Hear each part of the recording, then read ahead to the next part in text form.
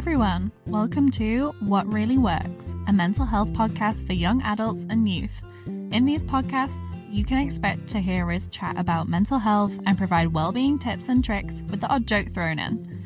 What Really Works is brought to you by Discovery College, an initiative run by the Canadian Mental Health Association Kelowna, where lived and living experience and learned experience informs everything we do.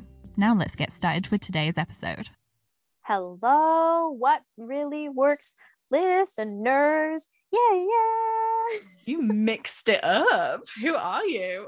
Well, because I was singing ahead of time and then I was like, now I'm in the singing mood, and we've just dropped off 50 listeners, assuming that we even have 50 listeners. That might be a little bit of a did you just say of course we have more than 50? We do. Our last episode is on like 90 listens. So. Is it? Yes. Well, shout out to you, not to all 90 of you. I hope that 50 of you haven't dropped off already. Oh my gosh, how are you, Becky? I'm good. I'm glad to be back. It's for anyone who is like an avid listener will have probably realized that it's been a little bit longer than usual since we've released an episode. It's been a little bit longer than usual, yes. We've had some recording issues, so it's nice to just be back recording. And recording issues, life issues, you know, all those things. So we all of it. We took a little bit of a hiatus, but you know, we're back and we're here and we are podcasting, and you know, it's been a couple weeks, so if we're rusty, just don't say anything. And how are you? Oh, you know, I was just updating Becky a little bit before we started the podcast, and I'm doing okay. I feel like every time I've come on the podcast for the last 3 months, I've been like, I'm okay. I'm okay. I'm not okay. I'm okay. Which is actually kind of perfect for what we're talking about today, because we are going to be talking about how we don't take our own advice. Yeah. Or essentially, I don't know, we're going to be talking about, I guess, just mental health professionals in general, but then a lot about ourselves in this one, I'm sure. Regarding, how we sometimes are really bad at taking our own advice, and how mental health professionals at large can occasionally, and probably more often than not, be pretty bad at taking their own advice as well. Well, and I think not even just like mental health professionals, but like whether you're that parent telling your kid about, like, you know, when they're like, oh, do as I say and not as I do, or like you're that friend in that friendship group that everyone's like, oh, you're the wise one, you always come out with like the best pieces of advice or like the best suggestions, but you don't ever do any of that yourself. I think that's verbatim what people say to me. Yeah. One of my really good friends, actually, shout out Gabriella Willick, made me a really super cute tote bag with a What Really Works logo on it. And I was so stoked because we don't have any merch. How can we not have any merch? First of all, Becky, you need to get on that. You need to get us some merch. CMHA Kelowna, please get us some What Really Works merch. I just know right now Jessica is rolling her eyes going, oh, okay. Anyway, so she like made me this really cute tote bag with our like podcast logo on it. And then there was this cute card on the inside. And as soon as I opened the card, it said, try taking some of your own advice or something like that. It was much sweeter than that and a lot softer than that, but essentially it was like, you should try taking your own advice sometime, girlfriend. I'm like, very fair, very, very fair. Yeah. So that's what we're going to be talking about, is how do we take our own advice? Yeah, and why do we not? Yeah, exactly. I think that's a big part of it. And as we go throughout this episode, I think it's important to say that, first of all, advice is something that most of the time, especially when you're in a supportive relationship, whether you're a mental health professional, whether you're a friend, whether you're a family member that's supporting another person, advice is something that should always be provided only if it's asked for. So a couple ways that you can go about actually seeing if someone wants advice is to just straight up ask them of, hey, what are you looking for right now? Are you looking for a listening ear?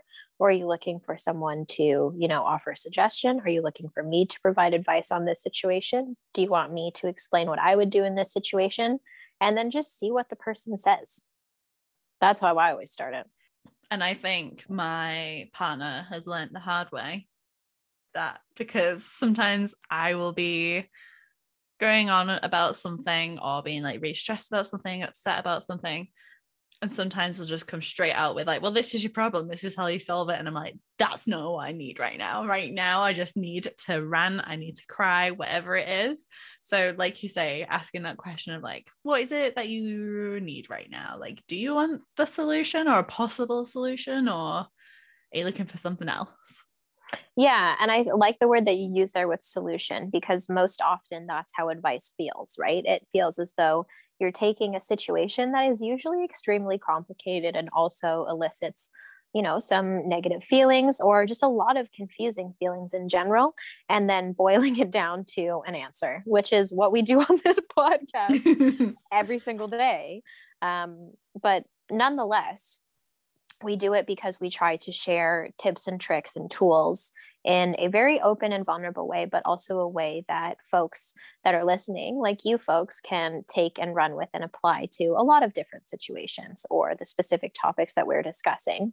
But in general, I would say in those more supportive one-to-one conversations, advice can often feel like taking a complicated situation and boiling it down to, well, here's your solution. Now that you've kind of opened up to me and been vulnerable about what's been going on, or you're venting about it, well, let's just forget all about this and here's what you need to do, which can feel really invalidating for a lot of folks. Yeah. And kind of also like takes away a bit of like that person's like power. It's not very empowering, is it, for it to be like, hey, like I'm just going to immediately provide you with like this answer, rather than like support you to work out where you want to go with this and that kind of stuff. Ooh, can you explore that a little bit more for us, Becky? When you say taking away somebody's power by providing advice, what do you mean by that? So it comes down to, I've been having a lot of conversations recently about enabling someone versus supporting someone, and being a savior versus a supporter.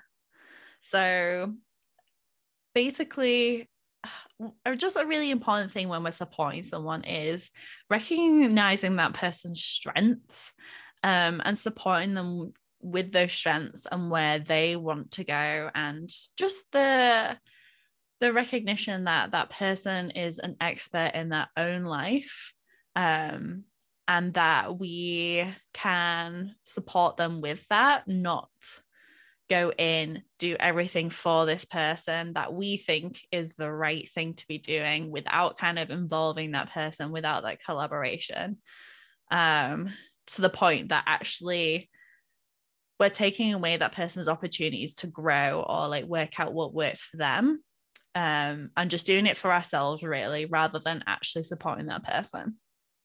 Yeah. So one of the things that first comes to mind when you say that to me is actually a conversation that I was having with one of the youth that I was working with the other day. We were talking about boundaries, and they were saying how they have a hard time saying no, right? Classic kind of have a hard time saying no, and especially have a hard time saying no to folks that they are supporting, whether that be family, whether that be friends. Saying no to those supportive conversations, saying no to requests, et cetera, et cetera, et cetera. And one of the things that we ended up talking about was supporting versus enabling. So often what can happen is if we take on the role of being a person's support system, then we put a lot of burden, we can put a lot of burden on our shoulders, right? We can add a lot of weight to ourselves, in a way that rather than providing that person with opportunities for them to grow and continue to develop their own wellness practices and their own ways of caring for themselves and dealing with the hard situations in life, if we constantly are saying yes, and if we're constantly taking up that support role, especially in a way that doesn't maintain boundaries, and I would say that advice giving is questionable as far as its boundaries go, right? Advice can often be breaking those boundaries between two people. we actually are like taking away opportunities. Yeah, like I said, taking away opportunities for that person to kind of take control of their own wellness, where eventually we could be leading them down a path where we are robbing them of essentially their wellness.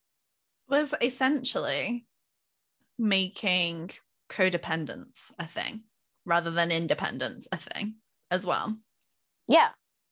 Yeah, 100%. In the sense of a person feels like they can't do something without you in every occasion and in every scenario. Whereas supporting someone is if that person's like, hey, look, I need help with this, I need support with this, you do, and you empower them to kind of take that support and run with it how they need it, and hopefully that support evolves over time for like that independence, right? Versus that codependence. And that codependence also comes back on us as the supposed supporter slash savior, because we then depend on them to feel good about ourselves. Ooh. Ooh. I think you just got to the core of a lot of support work, to be honest, is depending on others and us saving others to feel good about ourselves, good in our character, good in the things that we're doing at work. And honestly, sometimes developing a bit of a savior complex and associating our identity with that instead of, I'm just going to go on a rant now, instead of actually pursuing our passions and our values, and instead just crafting this identity for ourselves that's based on, oh, I'm a support worker, oh, I'm empathetic, oh, I care about people.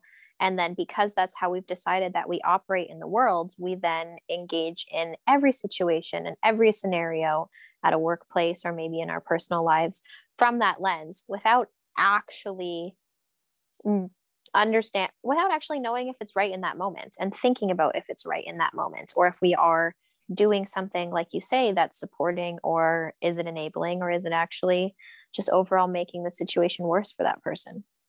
Yeah. And that is easier said than done, because I have 100% been in that position. In the sense of like overstepping those boundaries to the point where I like fully burnt out. And I've spoken about that before, about burning myself out. And I burnt myself out because I didn't listen to my own advice of like, don't be an enabler, don't be a savior. Like, you're here to support a person and empower them, not do everything for them.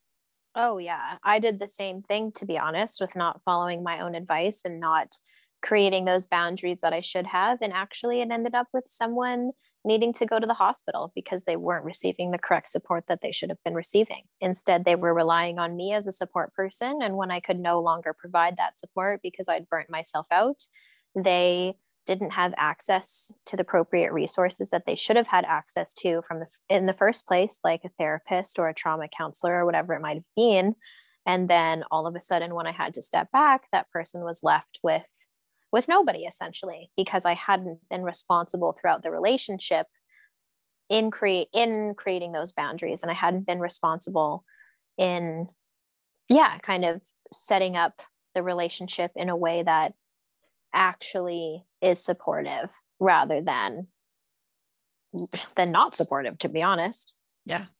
The other thing that it makes me think of, this whole conversation, is the idea of internal motivation and external motivation, where folks are usually more motivated by internal motivations. So that is seeing within ourselves, kind of identifying our goals, identifying our values, identifying the things that are very important to us, and using that internal drive as a motivation towards whatever it is that we're working on. So let's say, for example, that I am using substances. We can have all the external motivation in the world, like a support person, like groups that we might go to, like our family or our friends saying that they want to see us do well, financial motivations, all of these external factors. But at the end of the day, one of the thing that is most important and helps folks the most actually is having that internal motivation to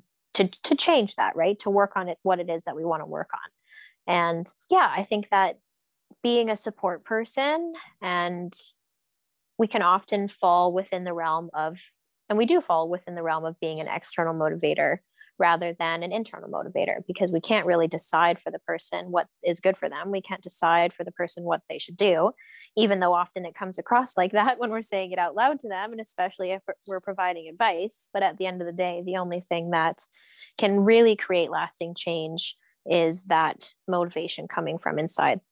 Yeah, inside the person. Yeah. So the topic of taking real earn advice. Now we've given the descriptions of advice. What is advice? How we should and shouldn't go about giving advice anyway, as a bit of a background, and why. When it comes to people asking you for advice or suggestions or different like ideas, would you say you're generally like, okay, I can roll with that, I can provide some? Ask that again. So like in the sense of like someone comes to you and be like, hey, I want to ask for advice from you. Do you feel it's something you're generally like pretty capable of doing? Ooh, that's a good question. I would say that I'm definitely capable of it. Although when I provide advice to people, even if they've asked for advice, I tend to kind of switch the conversation back to them providing their own advice for themselves, if that makes sense. Yeah. But I would say that comes from years of being within peer support, where even when somebody is asking for advice, you kind of center that advice based on your own experiences and based on things that you've dealt with in the past and how you have handled it and what you did to handle it. But at the same time, then kind of switching that conversation again back to centering it on the individual and their motivations, and kind of sneakily getting them to create their own advice rather than provide it. Unless I'm talking to my friends, then sometimes with my friends, especially in a situation where I really see that they're struggling and I really sometimes feel as though I have the right answer, especially if it's like a situation that's been going on for a while, when they ask me for advice, then I'm like, oh baby, let me give it to you. Here it is. Do you ever do it to yourself though? Give myself advice. Yeah, or like accept it. I'm just even thinking of you talking about asking people, like really flipping it and being like, okay, like what do you actually need? Do you ever do that for yourself? So this is a bit of an interesting question for me. So the What Really Works listeners and folks that have been listening for a while know that I identify as someone with lived and living experience, as someone with anxiety and depression and bipolar and, just my own challenges. But recently, I've also transitioned to being a mental health professional. And I would say I kind of straddle this really weird world between providing advice to folks and like also, acting in a professional capacity and being involved in the mental health world from a professional capacity, but also really needing my own support and the support of others to continue to live my life in wellness. So when it comes to following my own advice, I would say that when it comes down to it, I think that sometimes I can be either really bad at following my own advice or really good at following my own advice. And it comes just from necessity. So when I'm doing really well in my wellness, I would say that I definitely don't follow my own advice because I'm doing well, right? So I'm not really focusing on the things that I need to do on a daily basis to continue to maintain my wellness. So I'm far less likely to continue to follow my own advice in those situations. However, because I do struggle with my own mental health, it's actually necessary this is dramatic, but realistic. It's necessary for my survival to follow my own advice. And when I say follow my own advice, it's really the advice of mental health professionals, right? Of the things that we know that keep us well, because it's something that I've needed to do and do need to do. Yeah. Right now. And also throughout my life. So yeah, I think I'm in a little bit of a different position than some folks that don't follow their own advice, because for me, it is like, it's absolutely necessary at times. And if I don't, then I know that I'll end up doing really bad in my wellness and in situations that I don't want to be in and that I've been in the past. Yeah. What about you? Oh, I'm awful at it. Yeah, because also like I definitely, because I've been feeling like not so wonderful, like mental healthily lately. I've definitely been trying to put into practice some of the things that, you know, we say all the time, kind of around just like trying to focus on like looking after the basics and self-compassion and that kind of stuff. But when I'm just like feeling just pretty general or pretty good, I'm awful at it. The one thing that always comes to my mind is in like our workshops and like in conversations and all that kind of stuff, all the time we're like, you still need to practice your mental health and well-being tools when you are feeling well. Oh yeah, God, I spit that one all the time and never follow it. Because like in the long run, obviously it's better for our mental health. Like hopefully like we're maintaining mental health. Obviously things happen where like even you could be putting every support in place and that doesn't necessarily mean that you're going to have wonderful mental health. Sadly, that's just how like life works. But it then does mean it's a lot more effort that I've got to put in when I start feeling worse, because I'm like, oh, what are the things that work for me again?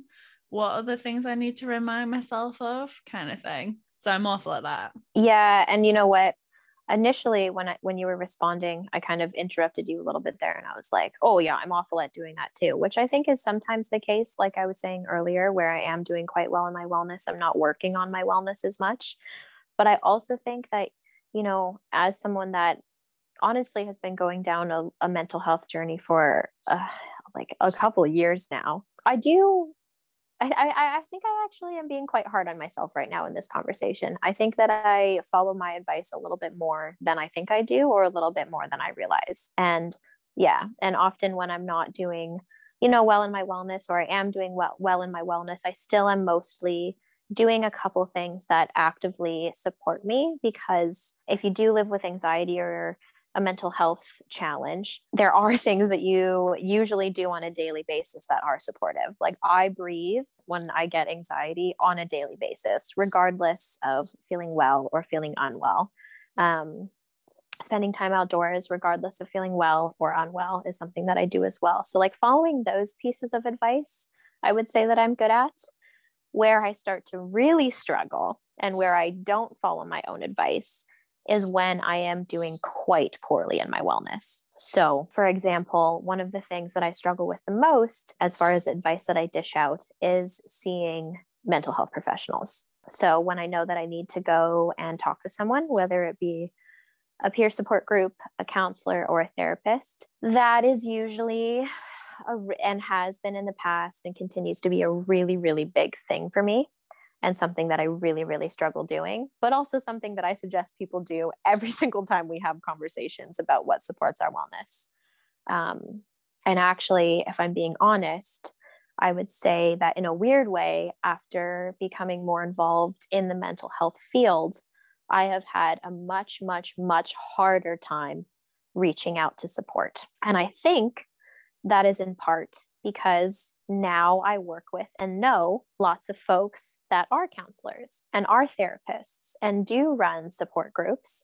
And I often question the extent to which they follow their own advice. And I question the extent to which they, not necessarily that they don't know what they're talking about, but where their perspective is coming from and the lens in which they're coming from. Especially because my discourse is based in that lived and living experience. It is very, very difficult for me to wrap my mind around speaking to mental health professionals that don't have that same or similar lived and living experience, which is actually quite judgmental if you think about it, because you know, folks that don't have that similar lived and living experience still have really great things to say oftentimes, and still have a different perspective that can be really helpful, and really helpful wellness tools and supportive tools that I can carry forward and try at least. But for some reason, there's just been, like a lot larger block for me reaching out to those supports in the past couple of years. Yeah, I feel when you work in the mental health field, it just in general, it becomes harder to reach out, because you're like, oh, like I'm kind of familiar with like the processes, and I know the like amount of energy that's going to have to go into this. Maybe there's certain places where you feel like you can't go because you work with or like collaborate with. And then when that has like that extra level of like, well, like I understand my own experience and I want to know that you actually understand that experience and come through from that lens, not just from like a book learning lens as well. Yeah, 100%. And I think it's also, there's a little bit of an element of, when you've worked with a lot of professionals and a lot of professionals in different fields or the same fields or like different discourses, I should say, within the mental health field. Yeah, I've had, some experiences that can make you a little distrusting. And that can be, I've had those experiences as both just a person that struggles with their mental health, and then now also as a mental health professional.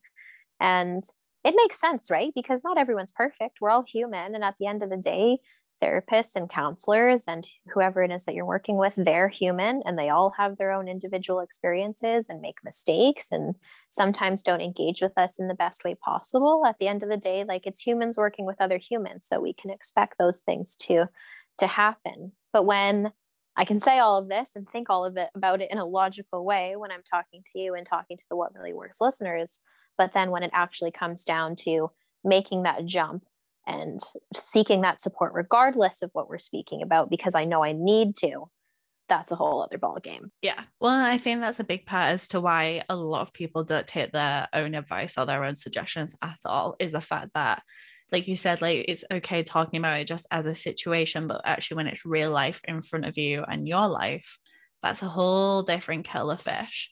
Like if I'm just using examples to talk about things, I can probably come up with some great different suggestions and support. When it's happening to me at the moment in time, like objectivity is really hard to have. Like there's emotions involved and just like life and barriers and energy level and whatever. It's so many things more involved when it comes to like actually is and implementing whatever it is that we're saying we should be doing. Yeah.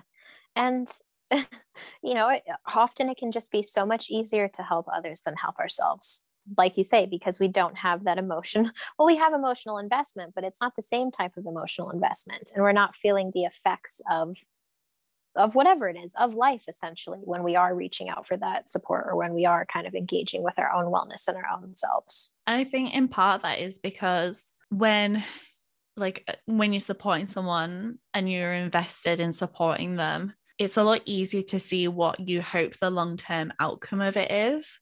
Oh, like for example, like all the time we're like, oh, like, see a mental health professional, maybe like do you want to speak to someone kind of thing, and we're thinking of like the end result of that, right? Like the end result of like getting things off our chest, speaking through something in a safe space, like that kind of stuff. However, when it's you as an individual, you're not seeing that. You're seeing that initial first step.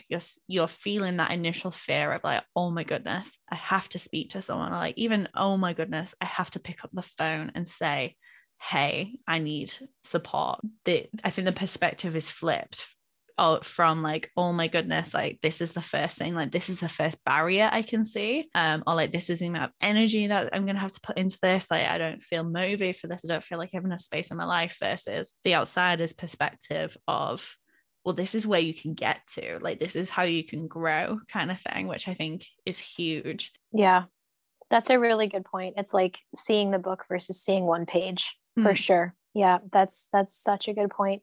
And often when you are supporting another person, you really have hope for them, right? You have hope for what that person can achieve. You have hope for what that person is going to accomplish, and the life path that they might take and how they might be able to improve their wellness. But at least for myself, it's really hard to have hope in feeling better and working through the things that you know that you need to work through and that you want to work through, but whether or not you actually think that you'll be able to, that's a whole different thing. Yeah. And it takes a lot of strength to have the hope to do that. A lot of strength. Yeah. Do you, as a mental health professional, Becky, ever, I don't know, feel bad about yourself if you need to reach out for help because you feel as though, oh, I should know this. Like I'm the one that tells people what they should do. I'm the one that kind of provides support to others. So that's actually a really interesting question, and is actually something I've been working on relatively more recently. Because I watched a video by Brene Brown who we love, around, she asked the question of like, based around what you're saying of like, do you not like to ask for help because of like the way it makes you feel? Yeah. And then she was like, if you won't ask for help, that means you are judging the people who are asking for your help. Oof. And it really hit a nerve because I'm like, oh, I'm one of those people where I'm like, oh, I can just do it all on my own. It's fine. Me too. My whole 9 to 5 is around trying to support people, right? And I was like, yeah, okay, that's something I need to work on. I need to work on being okay asking for help. It's still hard though. I don't like it, but I'm trying to be like more open to it in the sense of like asking for help isn't like a failure on my behalf. Actually, asking for help is a huge thing. And I was also just thinking about like, how do I quite often when I like speak to the people that like we work with and support, and they like tell their stories and stuff like that, I'm like, that sounds like amazing, like how that journey of how you've like grown and how you have all these amazing skills, and I'm here trying to educate people. I'm doing none of this. I'm like, I need to be in it. Yeah. I need to be putting in the work to actually be able to support people, and I need to actually be okay asking for help to be able to support people. So I've been trying, but then I kind of had I wouldn't say it was a negative experience, but I wouldn't say it was a great experience. I was speaking to a doctor, and I just felt like I'd been brushed off speaking about like mental health. And I was like, oh, like this is that experience, like one of the experiences that people talk about of like their first experience of going to the GP, and the GP being like, it's fine, or just do this, or like that's not my area, and just feeling like exercise. Yeah, and just kind of being a bit like, well, what do I do with this now? And I was like, now I also like understand the experience of like, I tried and it sucked, and do I really want to push myself to do it again with somebody else, with the anxiety of, well, what if that happens again? And I'm just knocking on doors, hoping that someone's going to be like, oh yeah, you found the right place, kind of thing. Yeah. Yeah. And it's such a real experience for so many people, right? Like yourself included, of actually taking that massive, massive, massive step and asking for help and then receiving no help, which makes it even harder to reach out a second time, even harder to reach out a third time, even harder to reach out a fourth time. And unfortunately, with the way that our care is these days, or I would say just still, often you do need to ask 4, 5, 6 times before you receive the help that you actually need. Yeah. Which then also makes it really hard in us taking our own advice when we so frequently hear that story, because it's like, oh, like, do I want to put myself through this? And it might not even be the experience. You could be incredibly fortunate, and the first person you speak to is like, hey, let's sit, let's talk. Like, I'm here for you. Obviously, that's the dream scenario, but that isn't always the case, sadly. And just the fact that we know that is a huge barrier in me wanting to take my own advice, because I'm like, oh, do I want to go through that? Like, it's hard. It is. One of the things that I wanted to mention as I was listening to you speak, or I guess answering my own question that I asked you regarding, feeling bad about myself if I'm not doing well in my wellness. One of the things that you and I will talk about all of the time and say all of the time is that our wellness fluctuates, right? It constantly is going up and it's going down.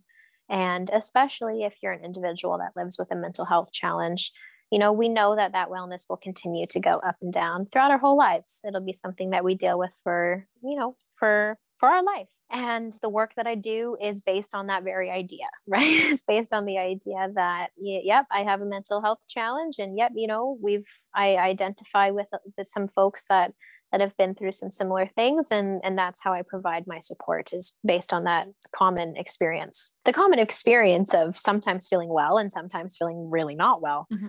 And it's so funny because now when I feel unwell, I feel as though I'm not doing my job, or that like I'm not good enough to be in my job, especially because for so many people, and so many people out there that are in peer support or are a person with lived and living experience that is, like, for me, at least speaking from my own experience, been fortunate enough to be able to use that life experience in their professional career. Man, there feels like a lot of pressure to maintain wellness. Mm-hmm. even though that's not the idea at all, right? The whole idea is that we're acknowledging that wellness can't be maintained. We're acknowledging that the very people that have trouble, not even trouble with their wellness, but have those challenges and have that lived and living experience, that it happens. And because it happens to us, that's what makes us the expert in that care. And but still, as soon as it happens to me, I'm like, okay, like, then why aren't you better? Why aren't you doing better? You're supposed to be one of the people with lived and living experience that's doing well in their wellness. That's a lot of pressure to put yourself under. Oh, it's so much pressure, and it's ridiculous because it goes against exactly what it is that I'm like trying to do, right? It goes against everything that I believe in and everything that I say all of the time. Of it's important to have those lows, and it's important to recognize that we have those lows and we have those highs. And I think one of the things that makes me good at my job is having those lows. But then when I have them, oh boy, do I reject it. And oh boy, do I feel so bad about myself for not being able to maintain a level of wellness that makes me feel as though I'm good enough to do my job. I feel like that, yeah.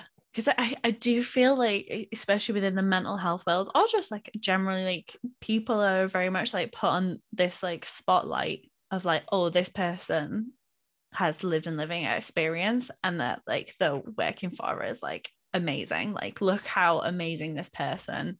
Look how well they're doing. Yeah. And then we highlight stories, right? We highlight stories of folks of like, look where they came from and look at where they are now. Well, like, think about the pressure that puts on that person. Like, yes, it's a celebration, an amazing celebration and recognition of how hard it is to move past certain things in our life. But at the same time, or at least from my experience, it's a celebration, but at the same time, it can also feel like a really intense expectation. Yeah, for you to be this person to like look up to and like prove that you can overcome this. Like, they make it out as it's like that you just have to overcome this like one obstacle, and then huzzah. Like, and now you're the poster boy for mental wellness and recovering, right? You're the poster boy for recovery.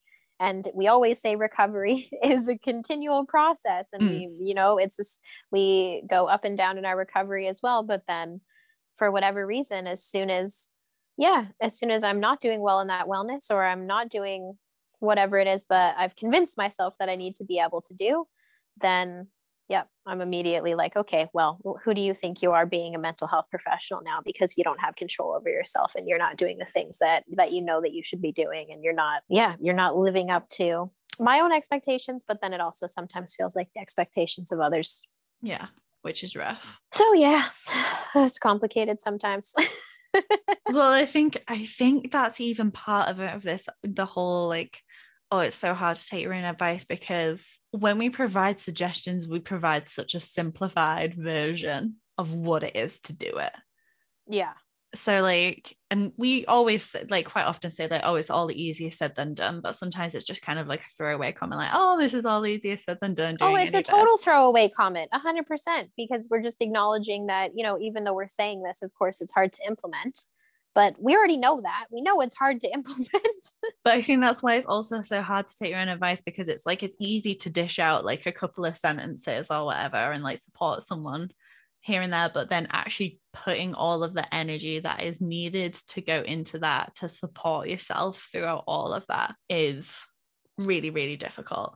I even had an experience relatively recently, which was, ended up being like, I need to go back and listen to one of our podcast episodes, because this is exactly what it's about. And it was about ending a relationship. Oh, I just listened to that one too. Oh my gosh, that's so funny. Who are you ending a relationship with? I'm joking. No. Are we both going to end the relationship with each other? Is that what it is? Well, hopefully not. Anyway. Someone that I had like met at like a market, and then like met up a couple of times. Then it just was clear to me that we're just on different pages of like belief systems, to the point where like our interactions just weren't ever going to like match up. I knew I was never really going to leave feeling great. Yeah.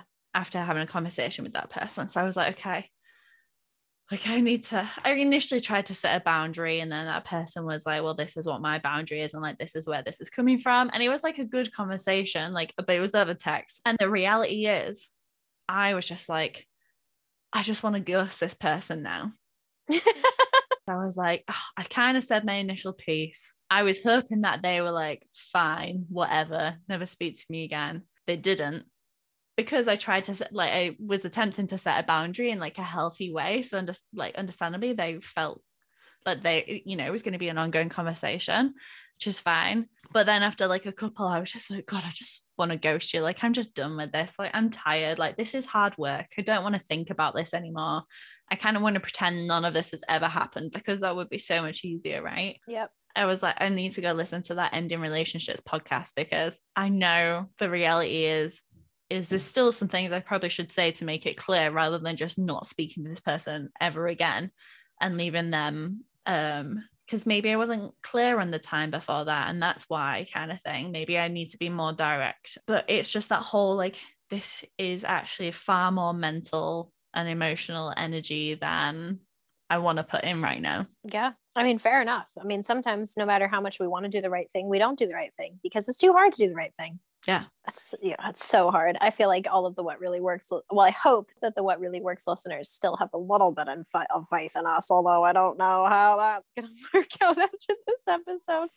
Well, I think, one of the important, you can go ahead if you'd like. I think you're going to say exactly what I was going to say, so go for it. Were you going to say that one of the important parts about talking about this is recognizing that we don't follow our own advice and then trying to work on that? Well, that, and it's just the fact that we're two real human beings. Sometimes it's really, really annoying listening to a person who's like, you just need to do this.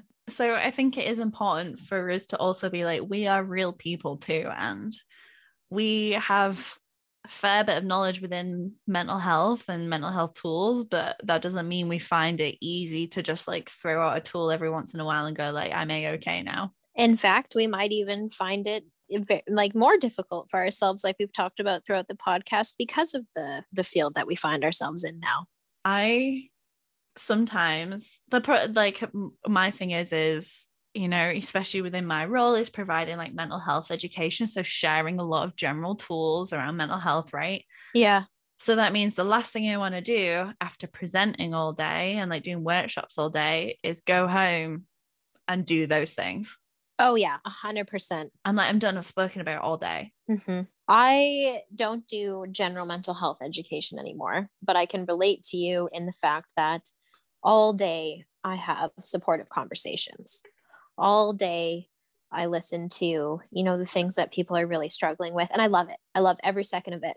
But when I come home, I am so drained from supporting others and having those conversations with others, that having those conversations with myself, even internally, and like thinking about my own wellness and the things that I need to do for my wellness, or even having conversations with the people in my life that support me, like my partner or my friends or a counselor when I finally decide that I'm going to go to one, because I need to go to one.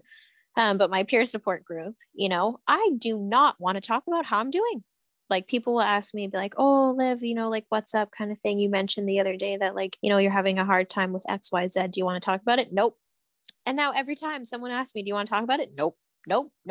Definitely don't. And it's because I've, just been engaged in that space all day, that I just don't want to reopen that space. Because even listening at being a support for others, especially when I'm doing it from the lens of my own lived and living experience, I'm kind of bringing up my own stuff all open all day anyway, even if I'm not talking about the way I feel about it. I mean, sometimes I am.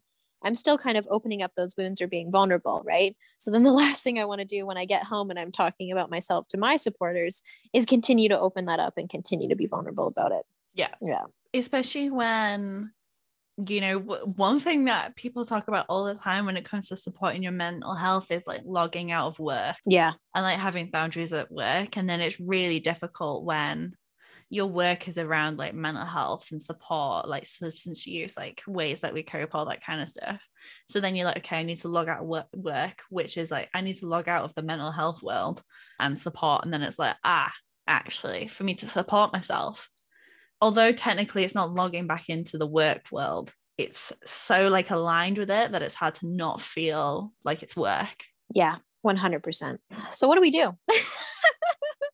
what kind of advice are we going to provide ourselves and the What Really Works listeners now for not following advice that we will attempt to provide to follow? One of the things that I do feel like helps, and I will be very honest in saying that I actually do this, and I've did it a couple times this week with a couple different things, is accountability buddies. Accountability buddies, we've talked about it on this podcast before, I believe, is essentially somebody that is a support for you, or somebody that you know that you can trust and be vulnerable to, keeping you accountable in a way that is respectful, in a way that acknowledges your boundaries and supports your boundaries for the things that you need to do. So actually, I spoke to my partner maybe a week ago or a couple days ago and was like, hey, I'm having a really hard time going to counseling, but I know that I need to go to counseling. Like, I know that I need to go speak to a trauma therapist, because What Really Works listeners, I'm really having trouble with some like abuse trauma, and I don't know a lot about it. It's not an area that I'm super familiar in within my own knowledge and my own experiences, and it's something new for me, and I really need to go and see someone about it. And I'm having such a hard time taking that step. Such a hard time taking that step. And I'm still having a really hard time with it, regardless of reaching out to my accountability buddy. So anyway, I told my partner, like, hey, this is something that I'm struggling with, but it's something that I really, really want to do. If you could please just give me a gentle reminder every like couple of days around, like, hey, have you made that appointment yet? Or like, hey, have you done more research into making that appointment? Whatever it might look like, set those boundaries with how I wanted to be communicated with. And he reminded me a couple days ago. He said, hey, have you made that appointment yet? And I just completely brushed it off. But that's the whole point of an accountability buddy, is that conversation will, continue to be brought up, hopefully. And eventually, hopefully, I will follow through, right, with those gentle reminders from the people that I care about. And I actually asked Becky to do the same thing. So I have a couple people that are reminding me right now that I need to go and make an appointment. But the problem is we said we'd make a similar deal with each other. So the reason why I haven't texted you is because I'm deep down like, oh, but if I text Olivia asking if she's booked a session, she's going to ask me if I have, and I haven't. So. Well, then maybe it's not. Well, yeah, Becky and I were trying to be mutual accountability buddies because we both want to go talk to a professional about things. So I was like, hey, I'll text you and see if you have gone to see somebody, and you text me to see if I've gone to see somebody, and neither of us have texted each other because we both are avoiding our own selves and our own wellness. So maybe you should have another accountability buddy other than me, because I have a couple for this situation. I feel like it is worth, if possible, like if that's something someone feels comfortable with, having like maybe like two, because also like you're also relying on the fact that that person's like gonna remember as well. Yeah, 100%. My thing is, mine's very similar in the sense of like what's most useful to me is like an accountability buddy, and I need things that are immediate. So that's what is a big thing for me, is if I can't do something immediately, like take the first step of it immediately, that's it, like out of mind. Because as soon as it'll come into my head, I'm like, oh, I should do this. If I can do something really small towards it, like pretty quickly, that's like a great way for me to get started. So that's why now that more things are online, I'm finding that far more helpful for myself. And mine is like also telling someone that's like what I'm hoping to do. So for example, like I told my partner, like I'm going to try and like speak to like a doctor, this is my like what I'm hoping to do, blah, blah, blah. And he was like, great, just let me know what I can do to be helpful or whatever. And the fact that I told him, I was like, oh, like I should actually do this now. Like it's real kind of thing. It's out there in the ether. It's not just in my mind. Like I said it out verbally. Yeah. Which I think sometimes can be just like a huge thing. Even just like saying it out loud sometimes makes it feel a little bit more real. And sometimes makes it feel a little bit more worthwhile, like, and a little bit more valid, rather than like, oh, it's just this thing that's going on in my mind. And then so like that helped me follow through with my doctor's appointment, because I was like, well, I've told Joe I'm going to do it, and I booked it online like there and then, because I was like, that's nice. If I had to call a doctor, I wouldn't have spoken to anyone by now. I can tell you that 100%. If I had to call or email, if I can just like literally click a button, I'm golden. So anyone who's making any kind of mental health resources, think about that. Think about that, please. And then I was like, oh, I'm not going to cancel it. I think I was like on borderline deciding to cancel it. But then I was like, no, my partner knows like this is what I'm doing, so I know the support's going to be there like when it's finished. So now's your chance, really, kind of thing. Like, is there going to be a better time? No, not really. Like, I mean, is there ever a good time to do things? But that's a big part of it for me, is like you say, like saying it out loud, doing it in a way, hopefully that's immediate, that first step, and having someone check in about it.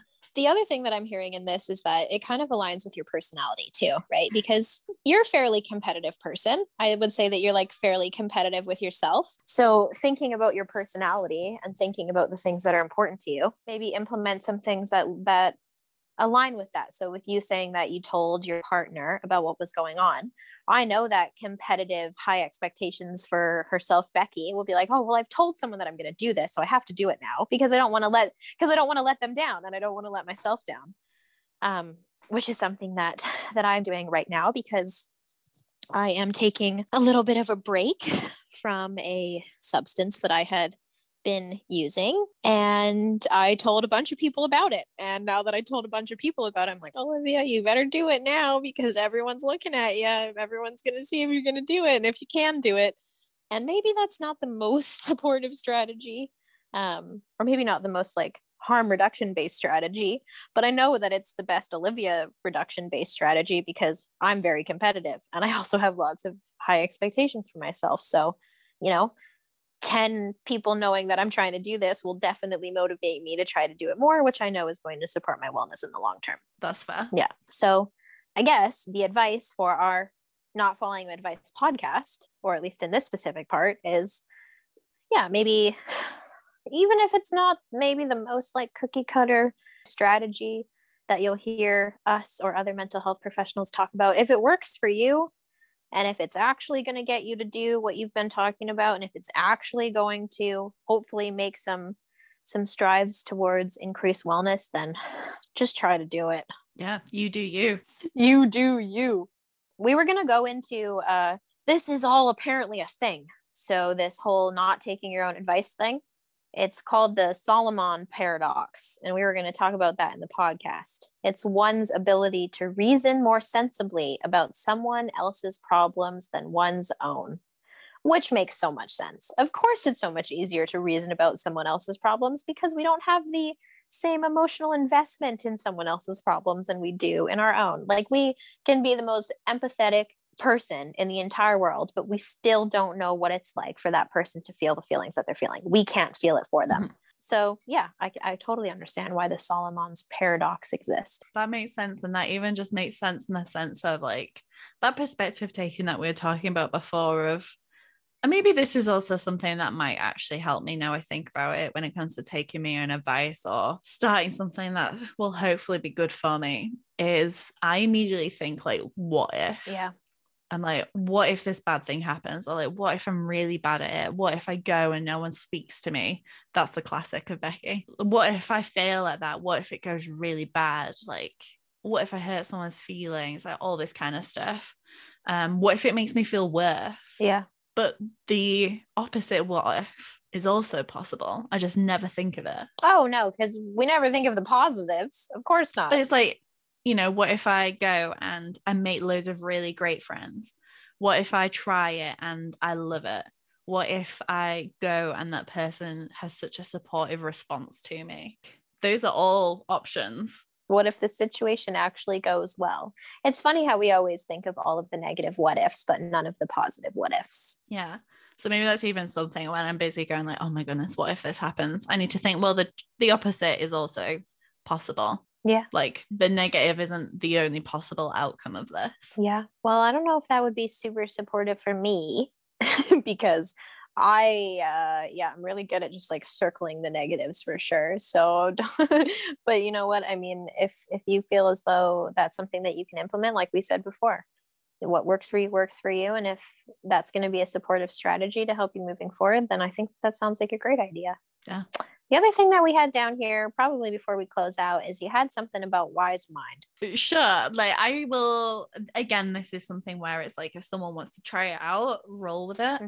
Mm-hmm. But Wise Mind is it's a DBT technique. So for people who aren't familiar with DBT, that is dialectical practical behavior therapy. And basically what it is at the end of the day is it's linking together that like objective mind with the emotion mind, and then hopefully coming together in the middle. So, you know, in the emotion mind, that might be where I'm thinking about like, I'm so terrified to do this, like that kind of stuff. But then the objective mind is maybe thinking about like, what would an outsider's perspective be? What are the facts right here, right now of it? And the idea of wise mind is you go in between. So it's like, what is the happy medium between these? What's me looking at the facts, but also bringing in my emotions so that I can work out where I want to go next? Because if we only ever look at things objectively, then that's not healthy for our emotions, because those emotions still exist. We can't pretend that they don't exist. Yeah. But then also sometimes if we only ever go with our emotions, then that can either like hold us back, or maybe we might not respond to something in the way that we would like to, kind of thing. So the idea is you hopefully bring them together and find like a bit of a middle ground that like suits both of those needs at the same time. That was a really great explanation of wise mind. Thank you. You're welcome. Yeah. An example that we often use is about like going to the dentist, and we're like scared of going to the dentist. So like obviously the emotion mind side of that is being very fearful and like the what ifs, the anxiety of it. And then the objective mind might be like, well, if I look at it factually, like it's just a routine checkup. I've actually never had something bad happen to me there before. I'm just like very scared about it. That doesn't necessarily mean that that's going to happen. So you've got to bring it in the middle. It's like, okay, like how do I support myself to go to the dentist if I still want to? Like, okay, like maybe it's calling the dentist in advance and being like, hey, look, I'm really nervous about this, and creating a bit of a support plan kind of thing. That would be your like wise mind in the middle. Oh, yeah. Well, I'm going to need to practice that, because I'm either all the way in the emotional mind or all the way in the rational mind. Oh, yeah. Bringing it towards the middle is definitely a challenge, but I can see it being something that's quite supportive as well. My problem is I like stick in the rational mind, and then all of a sudden all those emotions that have been building up in that circle, that is the emotion mind, just like suddenly pop, and I'm like out of control. That's also what happens when we don't take our own advice and we're not not taking care of our wellness. Well, I actually thoroughly enjoyed this topic. So thanks for thinking of this one, Becky. This was nice for me to talk about, actually. I hadn't really talked to anyone about, my feelings around being a mental health professional, but also someone that struggles with their mental health. So, and I don't think I've really opened up to anyone about how hard it is for me to go to counseling or go to therapy and stuff, especially after like I was talking about earlier, getting into this field. So yeah, it was actually really nice for me to be able to talk to someone about it. So I appreciate it. And I appreciate you, What Really Works listeners, as well, for listening to me and allowing me to vent. Yeah, no, I appreciate this conversation a lot. I feel like I'm gonna, maybe I'll have a bit of motivation at the end of this. Oh yeah. The M word, motivation. Yeah. All right, What Really Works listeners, I've definitely missed you, missed chatting with you too, Becky. Please send us suggestions and recommendations of what you all like us to chat about and what you would like us to provide some advice on. Maybe not so much advice. I don't think all of our conversations are rooted in advice. I think they're mostly rooted in our experiences and some tools and tips that we can provide. But nonetheless, we would love to hear from you. We would really love to hear from you all. And hang in there. Yeah. And if you're wondering how to get in touch with us, you can do so through email at discovery.college@cmha.bc.ca, or you can go to the Discovery College website, discoverycollegekelowna.com, and go into podcast, and there is a suggestion box right there on the page. You can also write a comment easily in Apple Podcasts or Spotify or whatever it is. Just write a comment right on there. Like just do it right now. Just right now. Click that 5 stars if you want to. Yeah, that would be far more easier. So just do it on whatever you're listening to right now. All right. Well, anyways, peace out, everyone. Goodbye. Thanks again for listening to us. We hope you enjoyed this podcast. You can find us on all major podcast streaming platforms, and if you don't want to miss any future episodes, you can follow us or subscribe to What Really Works. To find more from Discovery College, go to discoverycollegekelowna.com, And thanks again to Staple Studio in supplying us to produce this podcast.